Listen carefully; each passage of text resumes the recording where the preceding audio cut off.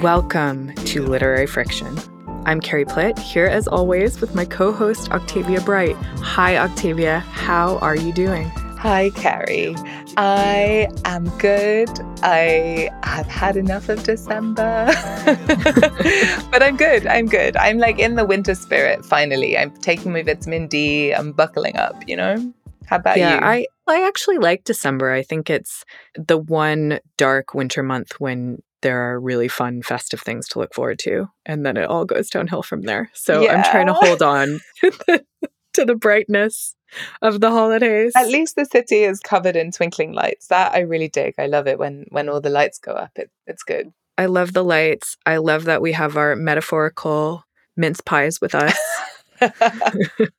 For this recording. I do. I have a plate piled high of metaphorical mince pies, and I have a metaphorical elf outfit on also. Oh, how adorable. I wish I could see you. If only we recorded with video. What are you wearing? I have a sexy Mrs. Claus. Oh my God, of course you do. Put on to the show. Today, we are recording what is always one of our favorite shows of the year, which is our year in review show. But it is also our last ever show. Oh my God. It came around so fast. So fast. So to celebrate our last show of 2023 and also our last ever show of Literary Friction. Is that good? Does that sound like you? Which is not how I say it at all, but you do. You lean into the mic and you give it a lot of love.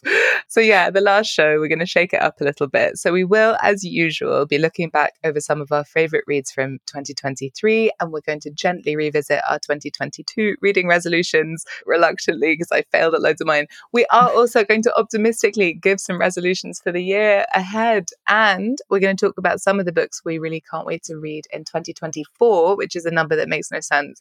But we will also be talking about some of our highlights from the last 10 years, can you believe it, decade of literary friction, including which authors we loved interviewing the most. We won't be telling all about the trickier ones, but we'll hint. There might be some juicy tidbits for you, and also which books we're happiest we found during the shows. The other thing to say is because this is our last ever show, we are for once taking our eyes off the clock. Or I should say Carrie is taking her eyes off the clock because I have nothing to do with the timekeeping, as you won't be surprised to hear, but we are going to let it rip. So although we only have an hour with you now on NCS, there will be an extended edit of this show available on the podcast if you want to hear more. It's so hard to say goodbye. Oh my God, We've loved doing Literary Friction for the last 10 years. We've had so many brilliant conversations with authors. We've read wonderful books, gotten to know each other better in different ways. And of course, we've loved interacting with our wonderful listeners. But as we said in our last minisode, even with Patreon support, it's just become unsustainable with our other jobs. And so we decided it was time to end on what we like to think of as a high. And we hope you agree. How could it not be a high? Look at the roll call of authors we had this year. It's yes. Blinding. So we're going to be giving you a really good old list of books today. So if you need inspiration of what to buy people for Christmas or whatever holiday you might be celebrating, and in whatever fashion, then listen closely. And also, it's your annual reminder to support your local independent bookshop, or you can head over to our bookshop.org page where we'll be posting a bumper list of all the books we mentioned today on the show. And if you like, you can support us by subscribing at patreon.com/litfriction. We're still up there until the end of the month. So if you want to, give us a little bit more support while we're still there and subscribe and get our back catalog of 35 Patreon minisodes on topics from audiobooks to the weather, plus one final Patreon minisode just for our patrons at the end of this month, please subscribe. Okay, I think that is all the business out of the way. Shall we get started? Yes, let's talk about books, baby. Great.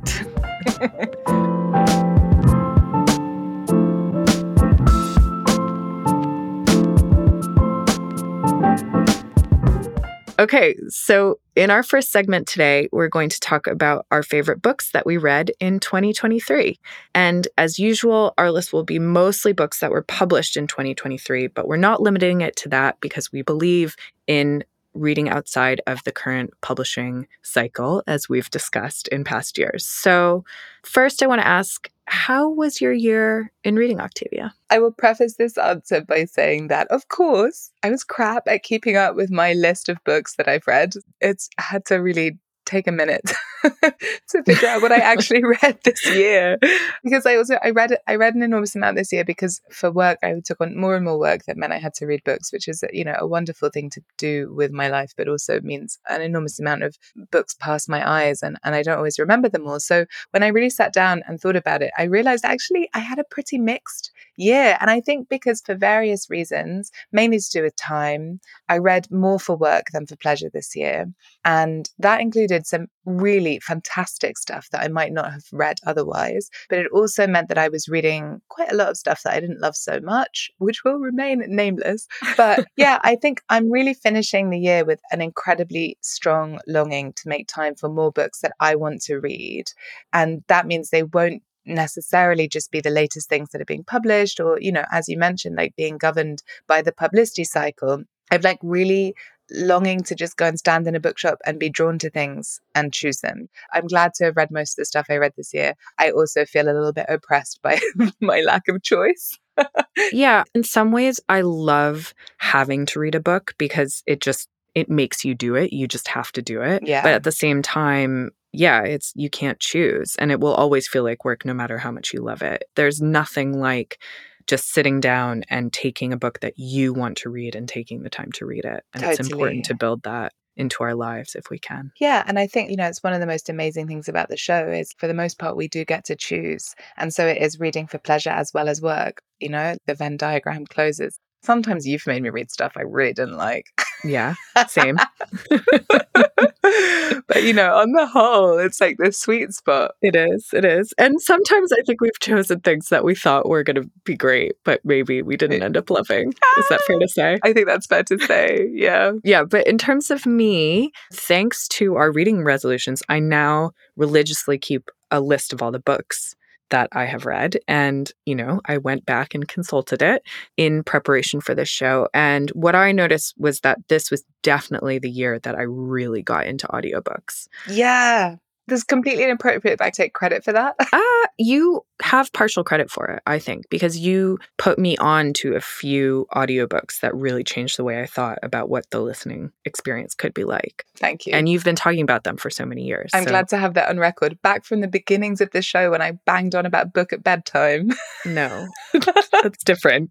Anyway, looking back at my list, almost half of the books that I read, and certainly a larger percentage that I read for pleasure rather than for the show, were audiobooks, if you can believe it, which is a really great thing. I don't feel bad about it at all. I feel great about it, not least because it's given me another way to read books. And I love that I can now be listening when I'm gardening or running or cooking. It means I read or listen to really long books that I wouldn't necessarily have the time to actually read. It's great. I love it. And it just adds a wonderful new dimension to books that I have really learned to enjoy. I think you miss some things when you're listening to audio, but you really gain some things from the narrator's interpretation.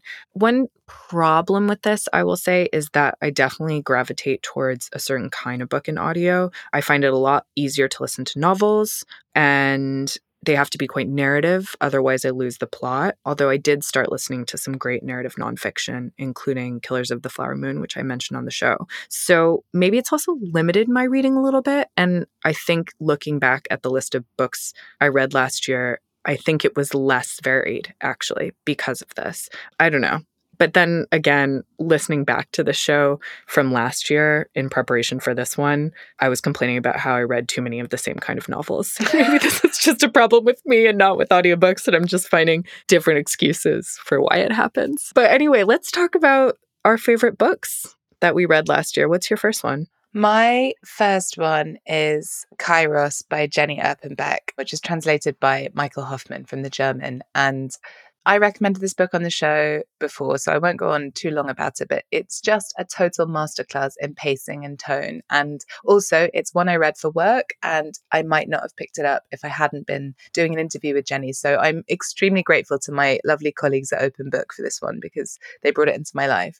And it's ostensibly a novel, if you don't know, about the breakdown of a passionate relationship, but it's actually, I think, as much about geopolitics as it is about love and about history and just about the impossibility of two opposing forces, right? So the author Declan Ryan actually wrote a really good review of it, and he described it as the imbalance of power, death of idealism, and creeping paranoia that characterize their relationship as a study of geopolitics in miniature, which I just think is like the perfect way to describe this book. So it takes the romantic relationship between two people and uses that as a microcosm through which to explore what's happening in Germany at that time. It's really clever. And I think the techniques that Erpenbeck uses to make the reader reflect on her main themes are just absolutely stellar. So she's an exquisitely skilled writer, but you never feel handled. You're just in the human story, and then you realize that she's been guiding you all along through the structure and everything. So yeah, it's phenomenal. Oh, I need to read that. Yeah, you're going to love it. I love the sound of it, and I love the sound of it when you recommended it. What about you? What's up first for you? You may not be surprised to hear this, but up first for me is Demon Copperhead by Barbara Kingsolver. Can I just say it's only not one of mine because I knew you'd want to recommend it. Yes.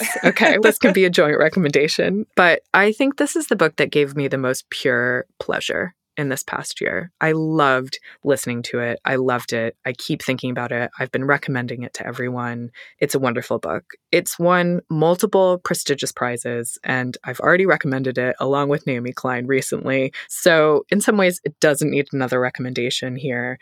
But in other ways, it does, because I just want to say again that the hype is real. It is. This is the story of Demon Copperhead, born in Appalachia to a kind but drug-addicted mother who is forced to make his own way in the world at a very early age, despite what life throws at him. It's modeled on Dickens's David Copperfield. I'm told that it's fun to find the correspondences if you know both stories. But for me, who didn't really know the story of David Copperfield, what made this so profound was its combination of rich, rollicking, character-driven storytelling and a deep appreciation and celebration of the history and the people of Appalachia, a region that is still the butt of America's jokes. It's a novel that's basically filled with righteous anger, especially in the wake of the opioid epidemic, and yet, but somehow, it's filled with pathos and love and excellent storytelling. It's just what I look for in a novel, and I'm so glad that she wrote it. Yeah, it's phenomenal. What's your next recommendation? Very different in tone. It's Open Throat by Henry Hoke, which was published this year. And honestly, I didn't know that I needed Hecate the Hungry Mountain Lion in my life until I read this book. But now I could have told you that. Yeah, you could have done, right?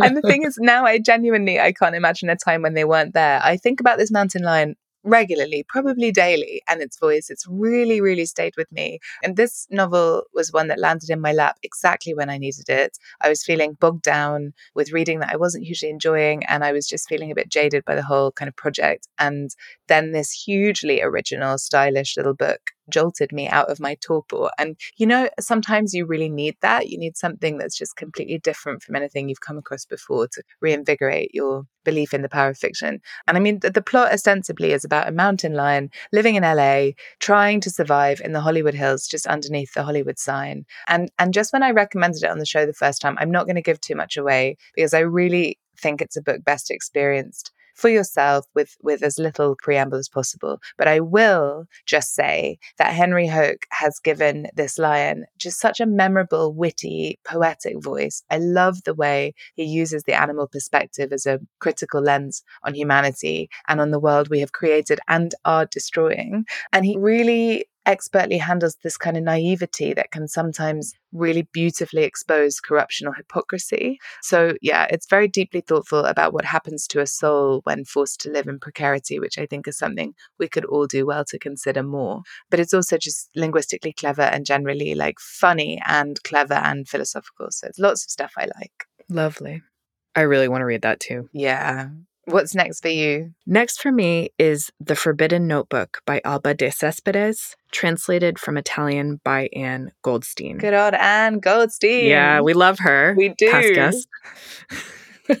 So this was a novel that was first published in 1952, but this translation just came out in 2023. And I am so glad to have read this book last year, which was actually a present from my old boss, Patrick, who was also the first person to give me My Brilliant Friend by Elena Ferrante. So a supplier of excellent Italian literature. But anyway, it was originally written in magazine installments by this Cuban-Italian writer, De Cespedes, about a woman in post-war Italy who feels compelled one day to buy a notebook and to begin to record her innermost thoughts in it, and also to hide it from her husband and her children, who find even the idea of her having thoughts that are separate from theirs hilarious and unthinkable. And in fact, she has to keep hiding it in different places around the house because she doesn't have a spot of her own where nobody would look or sort of like respect her privacy. Oh my God, that's a thought that freaks me out so deeply. Yeah. And what pours out in this notebook is, you know, her record of daily goings on and what's happening in her family. It's also about a society in flux, post-war Italy, and a profound dissatisfaction with a life that has been lived for others, a dissatisfaction that compels her to keep writing, but also absolutely terrifies her. And it's a real moral struggle that she's having in this book. And this profound psychological portrait of womanhood and of the sacrifices of domesticity. And it just feels remarkably fresh even now. It's a really beautiful, thoughtful, intense book. And I'd recommend it to anyone, especially those who love Elena Ferrante. Yeah, that really, I want to read it. I think you would like it. I'd be so interested to hear what you think. What's your next favorite book? Next is Alone by Daniel Schreiber, translated by Ben Ferguson. So it's a big year for German literature for me, actually. But yeah, I wouldn't have predicted that somehow. I know. I'm delighted. So this one was actually on my list of books from last year that I was looking forward to. And it's just like wonderful when it doesn't disappoint. You know what I mean? When you're like excited about something and it pays off. So, you know, Daniel is a friend of mine. And I think part of my excitement about it was that I've always wanted to be able to read his writing. And because I don't speak or read German, I've had a barrier. And now with Ben's translation, I can. And it is just such an elegant and deeply reflected, I guess it's like a long essay about living alone, building a life alone. And it's full of really beautiful meditations on things like solitude and the meaning of freedom and how do we find personal freedom within the structures that we inherit, you know, that pre-exist us. He's looking at the consoling power, but also the limits of friendship and what we can expect from friendship, what to do with social expectation once it becomes clear that maybe what they're offering us is unrealistic. And I think, you know, it's very in vogue to interweave personal writing with, you know, ideas from other writers and thinkers and maybe like sociology, maybe a little bit of journalistic style writing. And some people do it better than others, but I really think this book is a masterclass in finding the right balance between the personal and the general and the kind of sociologically contextual, you know? So he has literary references, very erudite references, but the pitch and the register with which he writes about these things is so open and accessible and like being in conversation, you know, so it's very, very easy to read. But beneath that is this rigor that means that you're aware that this voice is interrogating the structures that we're thinking about and actually thinking quite radically about how we might resist them and shrug them off in order to discover what we want from our own life. So I really love that it's both scholarly and also very personal, and that I can hear my friend's voice so clearly through it. You know, like I think it's very jarring when you know someone and then you read their work and you don't recognize their voice in it. Whereas this really just feels like being in conversation with Daniel, which is a delightful thing to do. So I'm glad more and more people can enjoy it, you know? Wonderful. What's next for you? Next for me is a novel called The Bee Sting by Paul Murray, which was also published in 2023. This is just another big novel that I loved being inside of. It's the story of an Irish family, the Barnes, who are on the verge of financial ruin when the father, Dickie's car dealership, starts to go bust. And the novel is written in different sections told by different members of the family. So gradually we learn the history of how they have come to this point, but also the deep secrets and inner lives that all of them hold within themselves, often from each other. It's a book that is very interested in the relationship between our inner selves and the person that we project into the world, but also through this one family, Murray's tackling things like the impending environmental crisis, or the happening environmental crisis rather, capitalism, contemporary Irish history, and particularly the legacy of the so-called Celtic Tiger and its collapse after 2008. So if you like Jonathan Franzen on his better days, as I do. So salty. Paul Murray is a thing in himself, and he's not a lesser Franzen.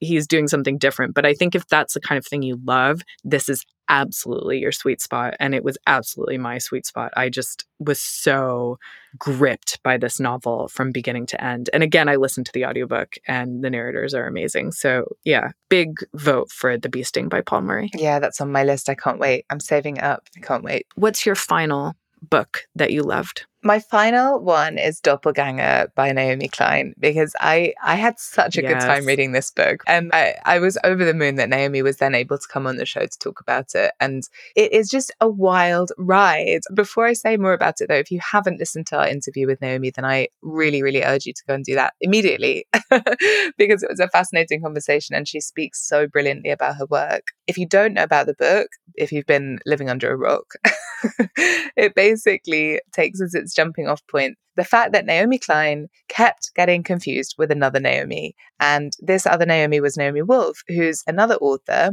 whose views were getting steadily more harmful and extreme. And she essentially went from being a kind of feminist legend to a right-wing extremist. So crazy swing. And it led to this rhyme going around online that went, if the Naomi be Klein, you're doing just fine.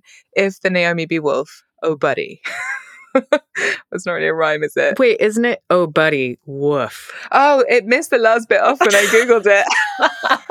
As I read it, I was like, wait, it doesn't rhyme. Yeah, anyway, you get the picture. You did not want to get your Naomi's confused. So basically, when Naomi Klein started investigating this, she realized that it seemed to mirror what was happening in politics generally, this populist swing towards the right and the kind of unchecked growth of conspiracy theories. So she essentially follows the other Naomi through the looking glass down into this wild world of anti-vaxxers and Steve Bannon acolytes. And the book ends up being a brilliantly put together exploration of why our politics has become so warped. So we let go of the initial doppelganger quite early on, and then she just turns her laser sharp focus and analysis to what's really happening. And it's a brilliant read, and it will leave you feeling very fired up and ready for activism, I think. Yeah, seconding that. And also, I know that it's a great book because things keep happening to me in my life, or I keep reading about things in the news, and immediately something Naomi Klein said in that book occurs to me. It's right, like exactly. she gave us a language for talking about our present moment, and I'm so grateful for that. Which is so her skill in all of her other work as well. She's such a precious kind of cultural commentator, basically. Totally. What's your last one? My last one is the novel Fire Rush. Yeah. By Jacqueline Crooks, which was also published in 2023. And I love that this was both one of the books that I was looking forward to in our 2022 show, and also that we had her on the show. And I'm so glad that I actually enjoyed it and that we were able to talk to her. This is a novel about a young woman who is part of the dub scene in London in the early years of the 1980s. And it's basically about her quest to find herself when her life takes a series of unexpected turns. And I don't want to say more because I think it's a novel you should experience rather than know much going in. But I loved it mainly because I loved how Jacqueline Crooks uses language to make me feel something, everything. And that's whether it's the experience of being in a sweaty dub reggae club, or falling in love, or being trapped in a coercive relationship, or walking through Jamaica. It's a novel that is so full of life and so full of sensation and so full of feeling. And I also love the portrait it painted of the Jamaican diaspora in the UK and its connection back to the homeland. It's just, there's so much in it, and it feels unique too. It doesn't feel like a lot of other things that I've read. And that was really special too. You know, there's a lot of fiction coming out right now that feels a little samey, and Jacqueline Crooks absolutely was just doing her own thing. Yeah. And I was so grateful to that. I second it 100%. Great. And very quickly, do you have some honorable mentions? I do. My first one is August Blue by Deborah Levy. Just love the way that she thinks and the way that she writes and the way that she uses images and places in her writing, whether she's writing fiction or nonfiction. I was just really happy to be back in her authorial universe in this novel. And it's full of thoughtful reflections on things like creativity, relationships, both to parental figures and maybe romantic figures and friends, and really crucially to the self. So yeah, that's my number one. Number two is Kick the Latch by Catherine Scanlan, which is just a masterclass in voice and restraint. And I never thought that I would be so absorbed by a book about a horse trainer, but it is electric and so profoundly original, like genuinely like nothing else I've ever read. And I think actually it's my favorite title of the year, Kick the Latch. What an incredible title, right? So evocative. Isn't it's it? like even the sounds in your mouth are amazing, aren't they? Yeah, incredible, like a bolt from the blue. So yeah. And then my third one is Greek Lessons by Han Kang, translated by Deborah Smith and Emily Ye Won, which is a small book that contains the whole world. I think that's the best way I can describe it. Read it slowly, let it sink in, and it will make you think differently afterwards. And then I'm just sneaking in one more, which is The Fraud by Zadie Smith, which is both easy to read and demanding in the best ways. And it's also just Zadie's back, and it's great. I need to read it. Yeah, I can't wait. You do. It's also, I reckon, would be amazing on audio. Maybe that's my next audiobook. It's very voice driven. Yeah. Let them teeing up. What's yours? Tell me quick. Your honorable mentions. So my honorable mentions, the first is Burnham Wood by Eleanor Catton. Yes. This is an incredibly well-written eco-thriller that just takes no prisoners. None. And I have so much respect to Eleanor Catton for just going for it. She's sending up everyone on both sides of the political divide at the same time, and she does not care what you think. She's taking you on this wild ride, and I loved it. My second honorable mention is Red Memory by Tanya Branigan, who we also had on the show. This is a book that helped me understand China today in terms of the Cultural Revolution, but also it's just a profound reflection on the role of memory in our personal and national histories. And it's just a tour de force of journalism. I think. Agreed. The best example of how journalists can write great books and great histories. And then finally, my third one is Jonathan Strange and Mr. Norrell by Susanna Clarke, another audiobook discovery. This was originally published in 2004. It was a huge sensation. I've been meaning to read it since then. But this is a long, totally transfixing story about the return of magic to England in the early 1800s that takes in things like the Napoleonic Wars, English society, and, the realm of fairies. Susanna Clarke is just one of those people I want to live inside her mind. I don't know how she came up with this. I don't know how she wrote it. I don't understand it. I am just so grateful that she exists and decided to put pen to paper and bring these characters to life. Yeah, she's a remarkable writer. Okay, we'll be back in a minute to reflect gently on our reading resolutions from last year and make some new ones that we will definitely keep.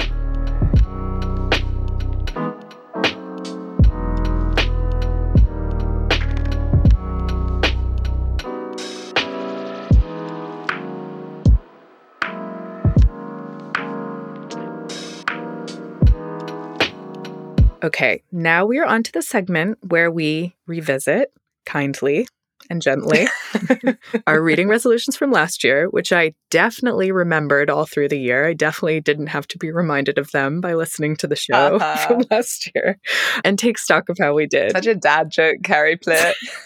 I love it when you dad joke. You're the queen of dad jokes, so you cannot talk.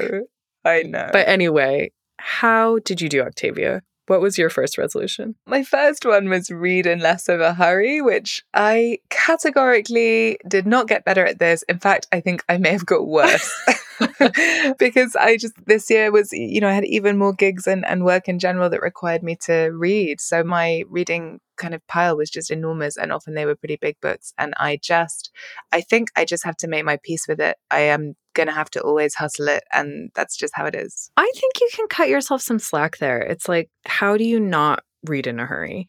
you know? Yeah. If you're reading to a deadline, how do you do it? Yeah, exactly. Yeah. I don't think there's a way around it. No, and you can't always be told about work before, more than a week or two Yeah, before you get it. exactly. That was the one resolution I did think of throughout the year because I kept thinking, oh, damn it, I'm failing. Nice. But what was your first one? My first one was read more before bed, which was one that I had carried over from the year before. And I, once again, did not get any better at this. Though I do actually think I've gotten better at going to bed earlier. So maybe that's the first step in this. And the next step is to put my phone somewhere else and also switch out the silly sitcoms that I like to watch to relax for books. So I remain hopeful about this one because it's something I did all through my youth and I've just gotten out of the habit, and it's definitely phones and screens. So there's a way to bring it back. I know I'm capable of it. It makes me feel so much better. I really like it. I really want to try to do it. I believe in you. Thank you, Octavia. What was your next resolution? It was to read some of the massive nonfiction books on my shelf. And listen, I did not manage to get to any of the massive nonfiction books on my shelf, but I did read some other new massive nonfiction books. So I think I get to give myself that one, right? Yeah, full points for that, definitely. I don't know, maybe half a point because I still have not read Surveillance Capitalism, but maybe 2024 is the year for Shoshana Zuboff and me to finally get to know one another. How many people do you think have actually read that whole book? I would say it's a very small number of people. Probably, but we need to. Yes, of course. But I'm just saying, don't beat yourself up, Okay. Thank you, darling. What's next on yours? I can't remember. I'm trying to remember yours and I can't actually remember them. What big books did you read? Well, most recently it was Far From the Tree, the Andrew Solomon, which is a big book. That is a big old book. Yeah. And I loved it. Great. Yeah. Okay. Yeah, full points. Thanks, babe. What's next for you? Well, my next resolution was reading some targeted nonfiction books, which I did. I read Empire of Pain by Patrick Radden Keefe right at the beginning of the year. And as you know, I loved it. The best book ever. So it was going really well with this resolution. And then I did not read the one other book that I said I was going to read, which was The Ruin of All Witches by Malcolm Gaskill. But revisiting this reminded me that I wanted to read that because I had just completely forgot. And I just started listening to it on audio. And I would say I'm about halfway through. I'm really enjoying it. I'm definitely going to finish it before the end of the year. So I'm giving myself full marks for this. Very good. Yeah. Also, wowee, Massachusetts in the 1600s, not a nice place to live. They banned dancing, Octavia. Wow. Yeah. And also, it's about witches. So that didn't end well. But yeah, the Puritans not having a great time. Oh, no, they were absolute assholes. Yeah. So glad I wasn't there, I have to say, for many reasons. But enjoying the book, enjoying the experience of reading about it. What was your next resolution? Mine was to read more poetry. And as I said I would in our last year in review, I did begin the year with a book of poetry. I started the year by reading Bless the Daughter Raised by a Voice in Her Head by Warsan Shire. And I found it to be a hugely powerful and moving collection, and one that I was really glad to have read almost all in one go, like when you sit down and listen to an album. And I really intended to carry on that way with poetry, but I have to admit that other than that, I found that I was pretty out of sync with being able to do that, with being able to really sink into a full collection and give it my attention. And it's something I used to do a lot more of. And I am annoyed that I've lost that relationship with reading poetry in that way. But I did enjoy reading more poetry in general this year. And it was usually one poem at a time. And through some of the social media accounts I mentioned last time as well, just that kind of throw a poem a day at you. And it's a really wonderful way to integrate just poetry reading into your kind of general pauses in your daily life whenever you turn to social media. It's someone's cat, and then it's someone's like exciting new job opportunity or baby, and then a great poem. Great poetry interrupting the void.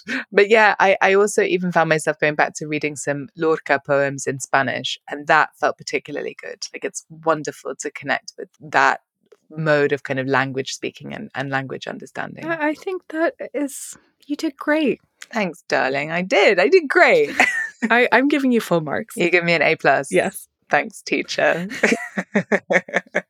Okay, next. Next resolution was read more than one book at once sometimes, which I think I did.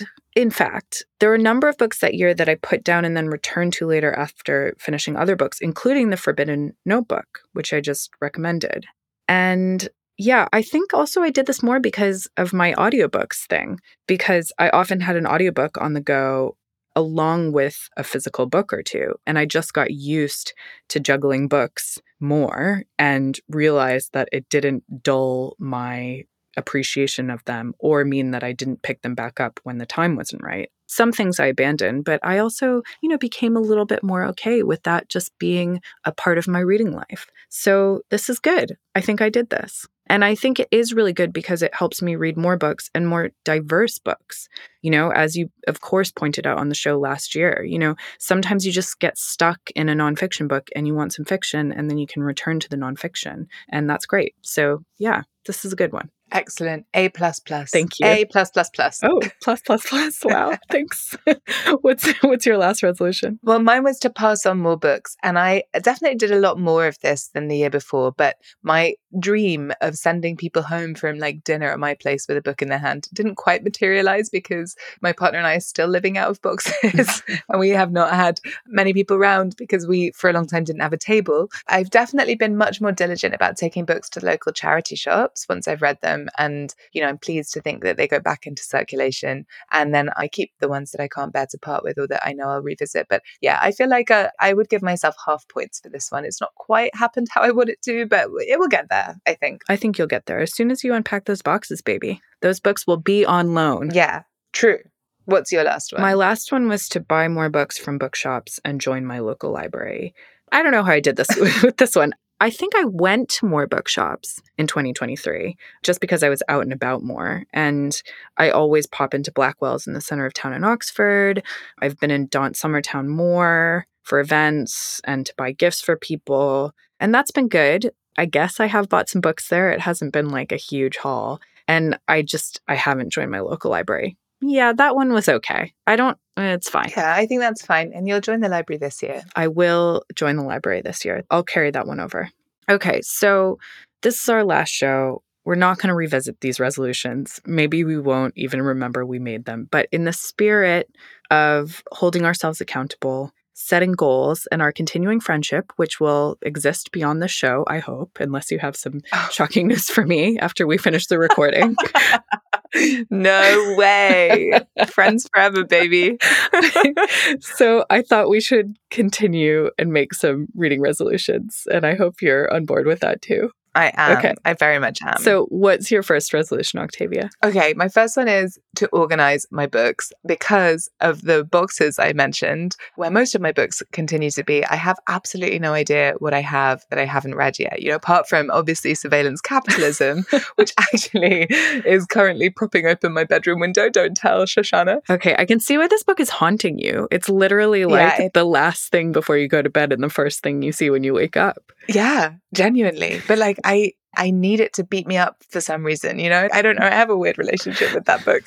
But yeah, there's loads of books in those boxes that I haven't yet read. And I'm itching to get some shelves and sort them out so I can start reading them, I think it's easy to forget that you've already got a library of stuff that you still want to read, Yeah, and I bet that will actually be a really fun thing. Just take, if you take a day and put on an audiobook or some music and just figure out how you want to organize your books and take them all out, and it's just going to be a really fun process. Yeah, I think it will be really fun. Do you enjoy things like that?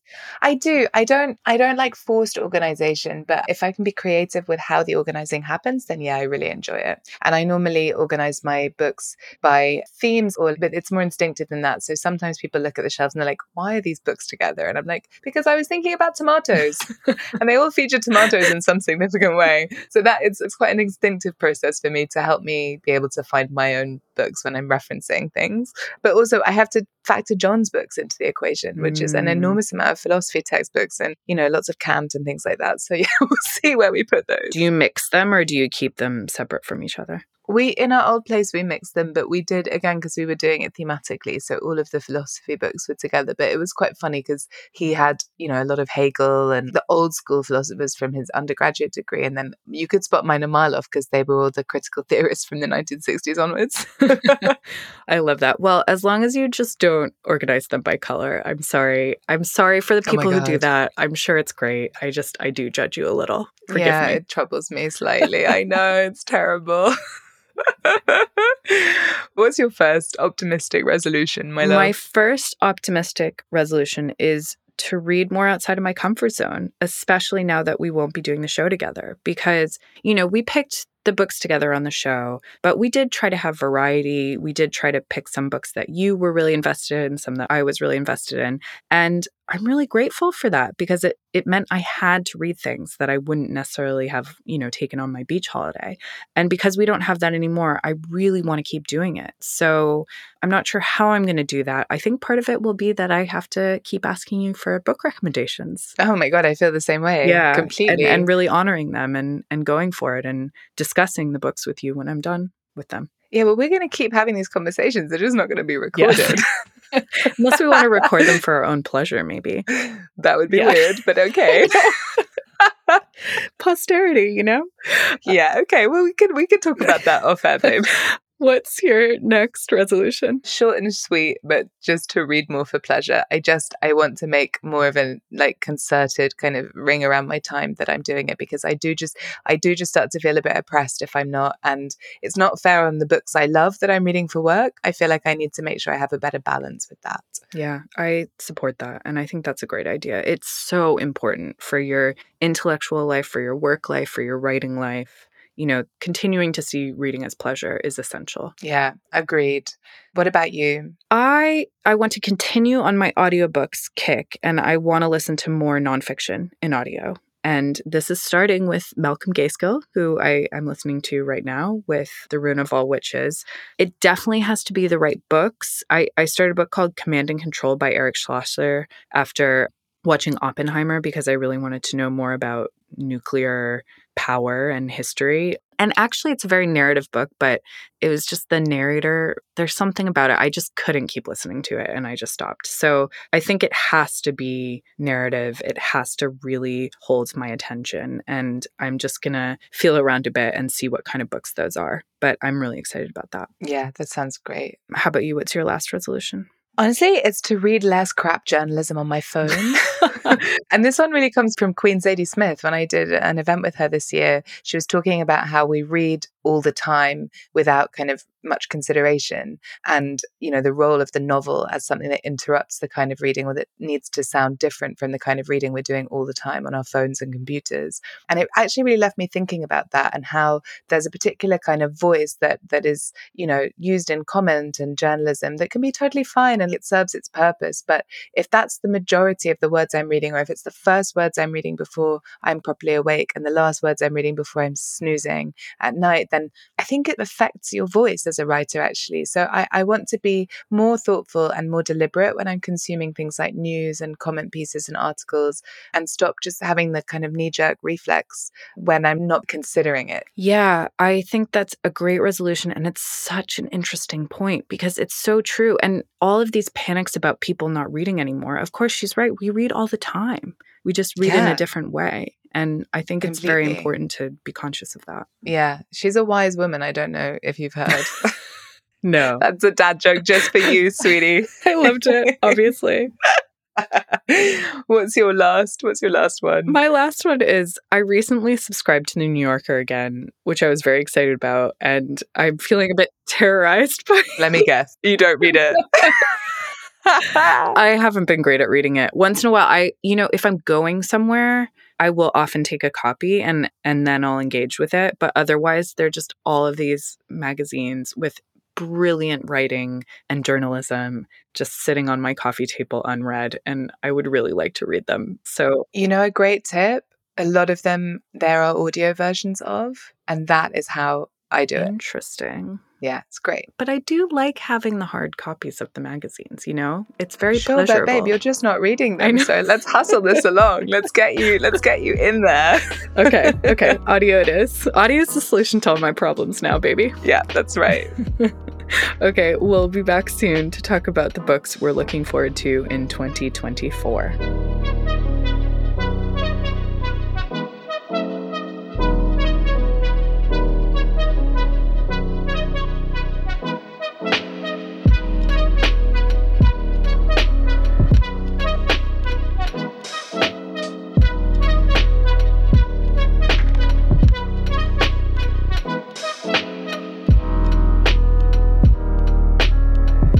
Now it is time to talk about the books that we are looking forward to that are going to be published in 2024. So, Octavia, what books are you looking forward to? First up for me is a novel by Sinead Gleason called Hagstone.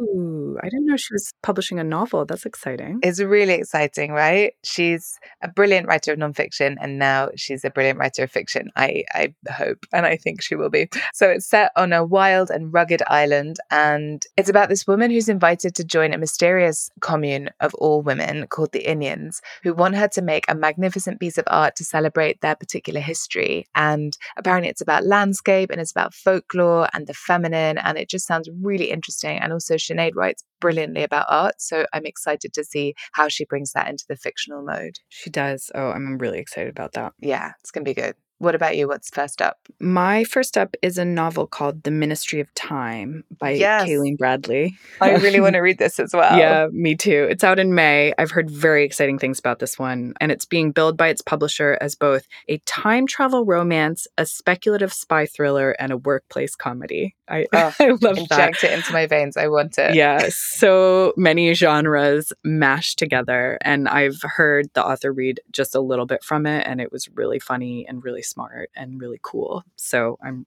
really excited about this one. What's your next one? Next for me is Olivia Laing's next book, which is called The Garden Against Time. And I have a vested interest in this one because it's partly about Olivia's own garden in Suffolk, which I spent a lot of time in, but before it became her garden, because it used to belong. Yeah, it's one of those crazy coincidences in life. It used to belong to the parents of a really, really old friend of mine. In fact, it belonged to the parents of the friend at whose wedding in that very garden I met my partner John. So no, yeah, in the garden, in the garden. I didn't know that. Yeah, truly, this in is Olivia amazing. Laing's garden, I met my true love. That's my kind of vested interest. But beyond that, it's a book about paradise and about the costs of seeking paradise on earth and the sometimes dark underbelly of what happens when we try that. And I just always enjoy Olivia's way of looking at things. And I'm excited to read her thoughts on utopia and paradise and also on gardening, because I have reached gardening age. I'm curious about it now suddenly. It's like I woke up at 38. So I'm not 38. Yep. I woke up at 37 and was like, I'm ready to plant some bulbs. So yeah, I'm looking forward to it. Not many people think they're a year older than they actually are. I'm very impressed by that. Because I try to be pessimistic about time because I know I don't understand it. So basically like always add a year on and then I feel better when it's my birthday. Incredible. We definitely are gardening age though. I'm having the same thing happen to me. What's your second one? My next one is a book called Namesake, Reflections on a Warrior Woman by N.S. Nusseibeh. Oh, I love this book. Oh, you've read it? I have read it, yes. Nus is a friend of mine and she did some early reading of This Ragged Grace and I've done some early reading of Namesake. It's such a fantastic book. Oh, wonderful. I also know Nusa a little bit. Full disclosure, this isn't somebody I've never heard of before, but this is a collection of linked essays about the author's relationship with her ancestor, who was a warrior woman who fought alongside the Prophet Muhammad, and thinking about this woman's connection to kind of feminism and being an Arab woman and just bravery today. And she's a really, really wonderful writer from what I've read so far, and I just can't wait to read what she has to say in this book. Yeah, you're going to love it, no doubt. Great. Okay, what's your next? My next one is All Fours by none other than Miranda July. Her last novel, which was published a decade ago now, which makes me feel quite old, absolutely blew me away with how it managed to be both totally weird and excruciatingly emotionally on point, which I think is her brand, basically. And now she's back with a new novel, and it's about a woman upending her life in midlife, and I am extremely here for it. It sounds fantastic. That does sound fantastic. She's a little kooky for me, but maybe I'll get on board. Yeah, so I find some of her filmmaking a little bit too kooky, but her writing I really don't. She's got grit in it. And what about your last one? My last book that I'm looking forward to is a novel called Headshot by Rita Bullwinkle, which is a novel about a teenage girl boxing tournament. Wow. And That you sounds know I like love novels. catnip for you. Yeah, exactly. Sports, teenagers. I love it. I can't wait to read it. I'm very excited. And I know you said you had some honorable mentions, right? I do. There's a couple of others I really, really wanted to shoehorn in because they just sound great. First up is a book called Mongrel by Hanako Footman, which is coming from Footnote Press. And I've had a proof and I've flicked through it. It looks really fantastic. So it shifts between 3 interweaving narratives about 3 different women of Japanese heritage in 3 different circumstances. And it just seems really fresh and exciting.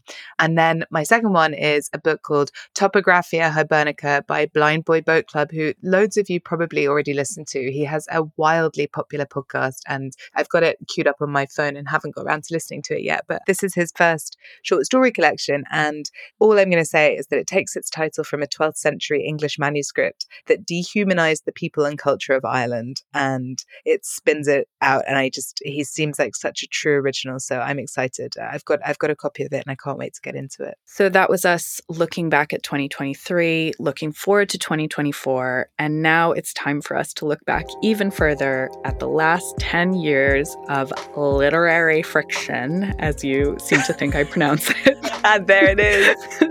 Our favorite memories, the books we love to read. We just want to think back a little bit and reflect before we end it for the last time. So stay tuned for that.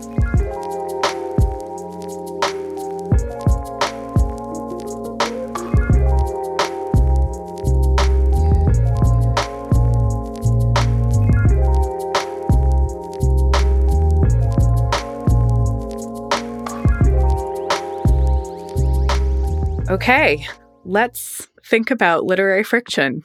And I just want to ask you a few questions about some of your favorite memories. So, Octavia, who is your favorite author that we have interviewed? Oh my God. How can I answer this, Carrie? You know what? I'm going to refuse the terms of the question. I refuse to have a favorite. Wow. I can't possibly. So insolent. Sorry. It's just because I love it when you crack the whip and I just want you to do that one last time. You must choose. That's right. Okay, if I must choose, I'm gonna choose a few. Okay, can I have that? Can I have a few? Yes, I'll give you a few. Okay. So I guess first thing that comes to mind is that the conversation that I probably find myself going back to the most often was the one I had with Ocean Vuong when he was over touring with his first novel, On Earth We're Briefly Gorgeous. And it's partly because I think we were in the studio, so it was just like, it was very intimate. And he's just a hugely magnetic person. And I find listening to him always opens up a new way of thinking about something or a new way of looking at it. You know, he's got this very soft delivery, but he has a mighty, mighty brain and a truly original way of considering things. And really, I think at the heart of it is a profoundly generous conversation partner. You know, the whole hour we spent together in the studio was just a huge delight. But I also want to say, I don't think that really counts because I was on my own because you were away. So the best interview was the one you had without me. Cool. No, good answer. That is not what I mean. I just, it's just the one that it's the one that I return to the most often to listen to him, But Sure. if I'm picking ones from shows that we did together, I absolutely loved our conversations with Maggie Nelson. We had a really fun time recording with Maggie Nelson. We did. And you remember the show we did with Leonie Ross as well? That was a fucking riot. Really fun. Yeah, she was just amazing to talk to. And that we did both of those remotely, but they felt really, really intimate and really, just alive. Also, loved talking to Mary Gateskill with you. I think we both have a thing for like slightly older American women. Yeah, she cracks the whip in her own way, doesn't she? Oh my God, And yeah. we love it. We loved it. We were just putty in her hands, basically. Also, Chris Kraus, that was a brilliant interview that we did in person in a really weird place, actually. Yeah, in her publicity apartment. Yeah. Above a very large poster of a Moldovar movie of some Almodovar. kind. Yeah. Yeah. It was all about my mother, I think, which just all feels very intense. But yeah, that was a great conversation. She was so friendly and good-natured. Also, thinking back to the studio days, I loved meeting and talking to Thomas Page McBee. Yeah, he was wonderful. He was so wonderful, and that book was wonderful. But we also the three of us just got on really well, and it was a lovely vibe. And he was one of the authors that afterwards I wish we could have just gone for lunch or something. You know what I mean? Yeah. I always wonder if the authors actually do want to go for lunch with us, or they like intimate that they do, and then they leave and they're like, oh my God, I'm so tired. Having now done a book tour, I can say that when I didn't want to have lunch with anyone, I made no overtures towards it. And if I did, it was because I genuinely wanted to keep talking to people. Okay, great to know. Good. Yeah. And then I was also thinking just now of, do you remember that wonderful conversation we had literally basically 100 years ago, or essentially, actually, I can just say a decade ago, with that author Caitlin Doughty about her book, Smoke Gets in Your Eyes? You remember that? How could I forget? Of course. Yeah, that was so fun. It was in the Curtis Brown offices when we used to do interviews there sometimes. Exactly. And her book was all about death practices and death rites, and partly about her time spent working in a crematorium on Hawaii, where she said she grew up as like the only goth in Hawaii. She was so cool. And at the end of the recording, she said something to me that I can't quite remember. Maybe you can remember. She said something like she'd be really happy to cremate me, or that I would make a beautiful corpse or something like that. And I remember. Yes. Do you remember? Oh, I should listen back. It's something like you would make a beautiful. Is it on? Did we even record it? Maybe it was afterwards. Maybe it was after. Yeah. I think it was something like you asked her to cremate you, and she said that she said yes, and that you would make a beautiful corpse. Oh my God. I remember it felt like the most amazing compliment I'd ever received. Yeah, she was really cool. And I loved reading that book. It's a great book. Yeah, that was a really fun one. That felt like a breakthrough of an interview in some ways, because it was just so fun, and she was so interesting and great, and we really got into our stride. And it gave us a kind of template for how to do interviews. Right. And how to be a bit more confident to just be friendly and have a more relaxed conversation, and it be less a like formal interview structure, I think. Definitely. What about you? What's coming to mind for you? Yeah, I am. After cracking the whip, I'm also having trouble answering my own question or coming up with one person. It's so difficult to pick just one. Well, can you do some maths on the spot? Like how many, if it's 10 years? Well, what is it? Roughly 12? We did 11 a year, 110 authors. And actually more than that, because some of the shows amazing. We spoke to more than one person. Yeah. So 120 maybe? Let's say it. That's a lot. We'll do some math later maybe if we want to. You'll do some maths later.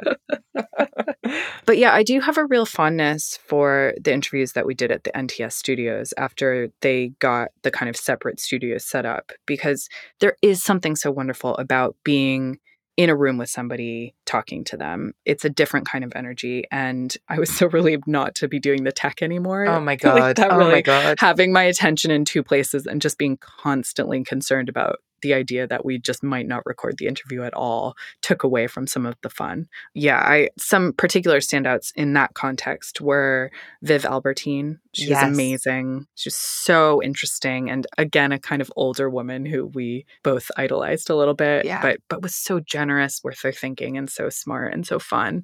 Ben Lerner, I really liked talking to, not least because we got some amazing merch, sweatshirts that we both still wear, but actually that really is doing down what I really enjoyed about him. Well, also, I am actually wearing the sweatshirt right now. Oh.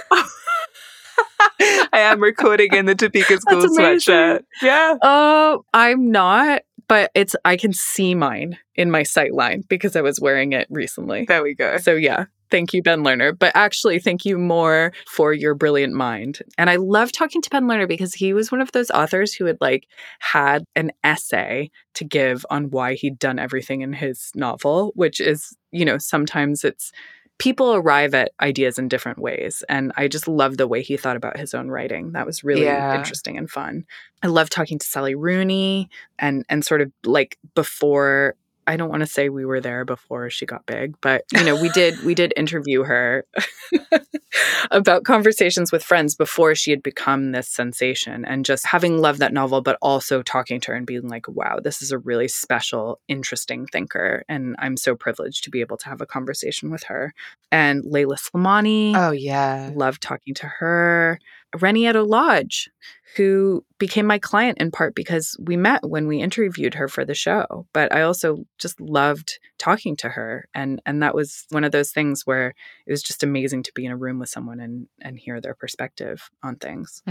Totally. But also, we're talking about being in a room with someone, but there was a new, different kind of intimacy when we switched to doing things mainly online, which we had to do because of the pandemic, but then we carried on doing even after we were able to go back outside again. And I think partially because, I don't know, we don't do it with video. And it's the intimacy of podcasts when you have somebody in your ears we got from doing those interviews. So I love talking to Jenny Awful. That was our first ever internet interview. And it ended almost a near disaster because we thought we'd lost the files. Oh my God, I'd forgotten about that, Carrie. But she was so lovely about it and it was fine. Oh, don't even say those words. That spikes my blood pressure. Horrible, horrible, horrible. We were using a new program. We had no idea how to use it.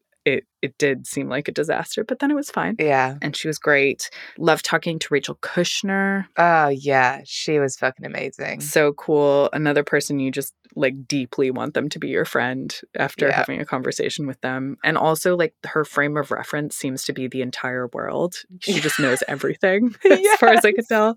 And maybe my favorite in the internet era was Honoré Fanon Jeffers. Oh, yeah. Talking about the love songs of W.E.B. Du Bois. That was just such an emotional, warm, amazing interview. I felt like I learned so much from her. It was really cool. Yeah, she has such a phenomenal mind and such agility as a writer.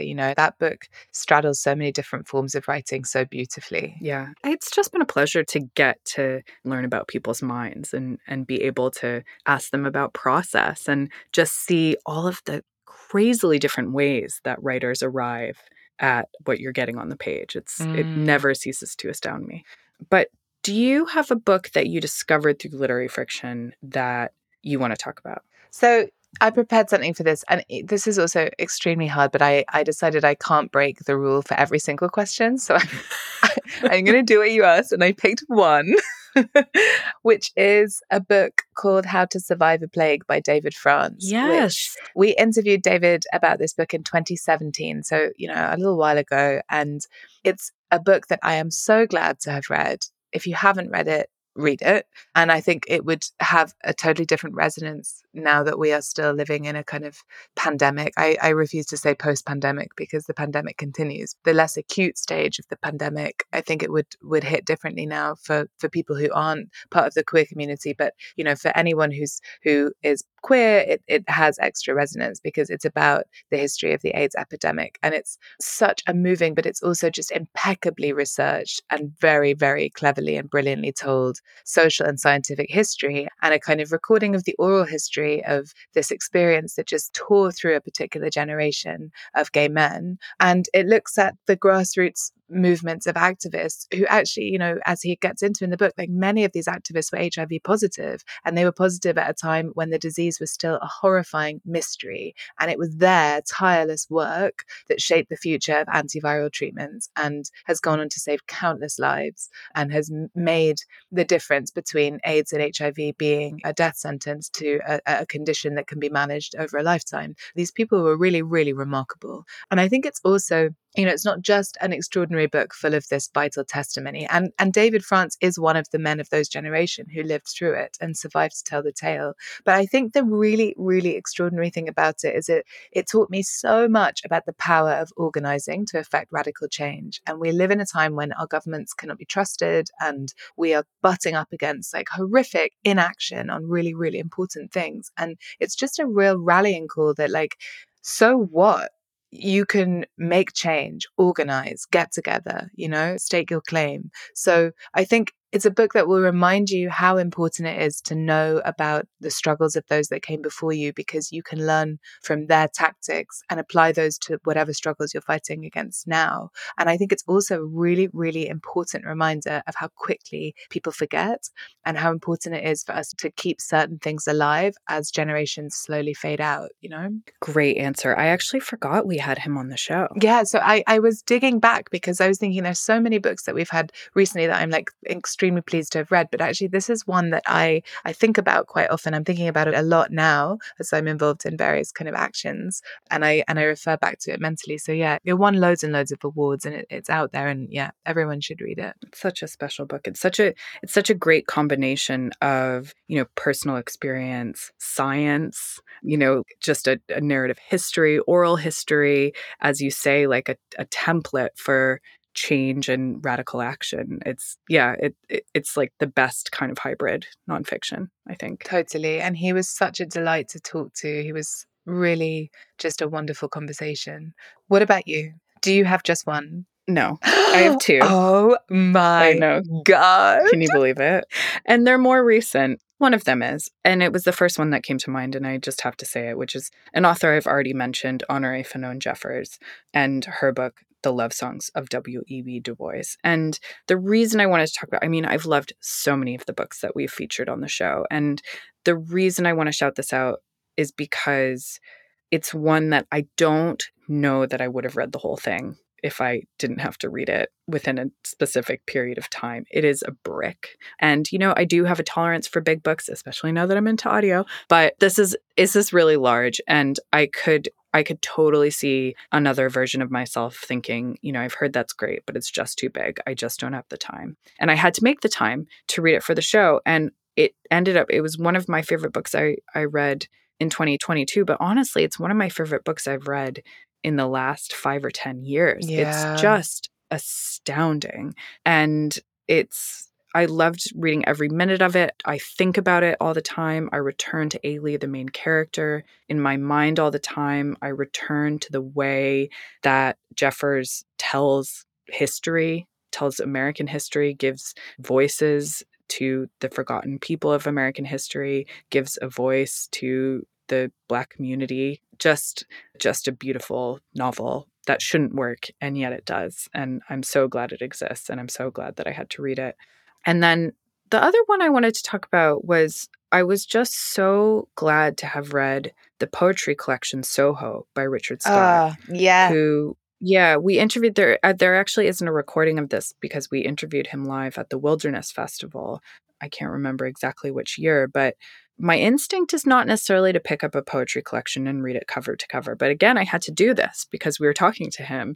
And this poetry book has become a touchstone for me. I return to it almost annually, I think, and read it again. I think he's such a beautiful poet. He's so good on love and alienation and shame and the queer experience. And I'm so grateful that I had the experience of reading this and can continue to read his poetry. Yeah, he's amazing. He's so good on the body as well. Like the bodily sensation of all of that stuff. Yeah, it's a gorgeous book. I'm really glad you reminded me of it. Great. This has been fun. Do you have any other favorite memories from the last 10 years of literary fiction? Apart from at the beginning, turning up at god-awful o'clock in the morning at the booth in Dalston, the old NTS booth in Dalston, to meet you, which was just actually always really exciting, and grabbing us coffees on the way there and starting the day. Like, will it even be open? Yeah, often it wasn't. Also, remember we used to print out our show plans, and that was always like this panic where we would have to go, if we finished it later than when I was at the office where I could print things, we would sometimes like have to go to an early morning print shop. Yep. Like one of those like internet cafes, and we didn't know whether they would be open, and yeah. Yeah, it was a complete disaster. It was a high stress, high stakes organizational situation.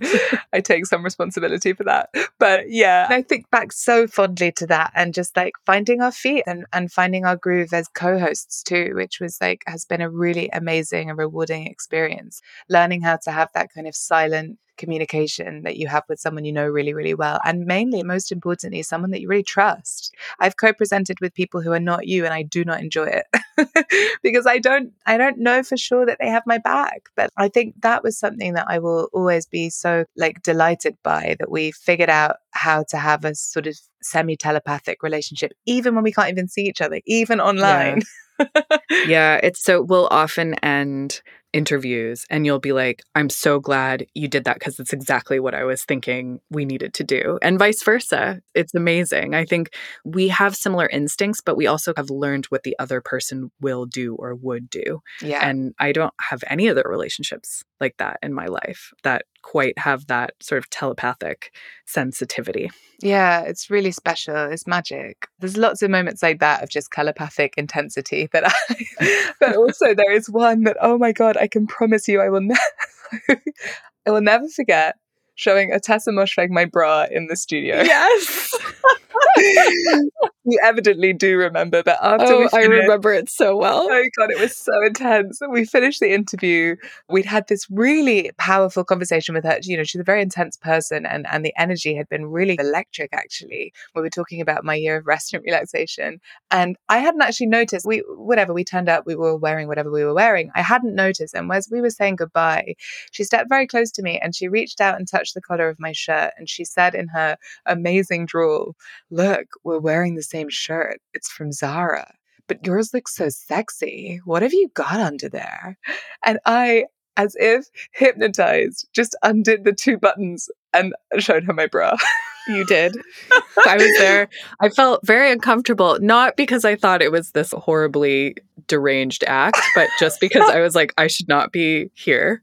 Like, it was a real moment. Yeah. And I was watching it and suddenly, yeah. Also, your American accent, I'm sorry that it's just not how she talks at all. I know. I didn't know how else to do it. I just remember the intensity of her voice. I can't remember actually what she sounds like. She speaks with quite a slowness though, doesn't she? That's what I was trying to get at. I'm sorry. I don't mean to criticize. No, you are welcome to criticize. I can't do a British accent.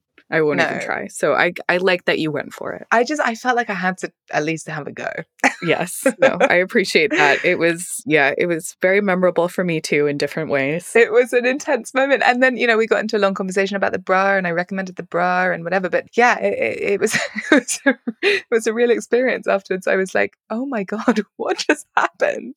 But do you know what? You obviously don't show all of our authors your bra, but I think you are really good at the kind of establishing intimacy with people. I've always appreciated that. I think I take a little bit longer to warm up, and I'm always like trying to get us to start our interview and be on time for things and sort of like explain how the process is going to work. And you're just great at like getting to know people and making them feel comfortable, whether it's with your bra or other means. But you're kind of like our fluffer. I am the fluffer. I will accept that. I am the fluffer. I turn up in a bra with a feather duster. No, I loved that moment. It was insane. But great. It was insane. And actually, you know what, talking of like other insane things, do you remember that time we had, I'm not going to name the author to be discreet, but remember we had an author and she came with her husband, and it was when we were still recording in the old NTS booth in Gillett Square in Dalston.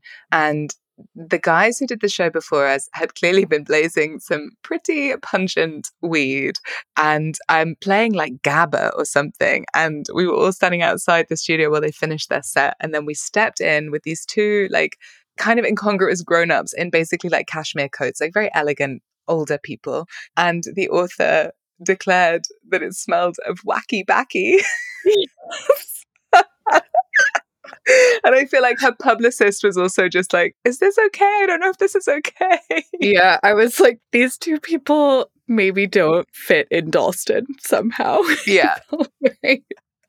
Yeah. Oh, that was really funny. She was a great sport. It was a great interview. But yeah, there was a moment there of, maybe these things don't gel, actually.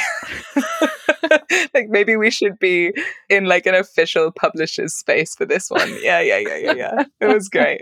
It was great. What about you? Yeah, too many to name. I have very lovely memories of our first live show that we did at the social with Faber and the Faber poets. We sold it out. It felt amazing to be in front of a crowd and have our friends there.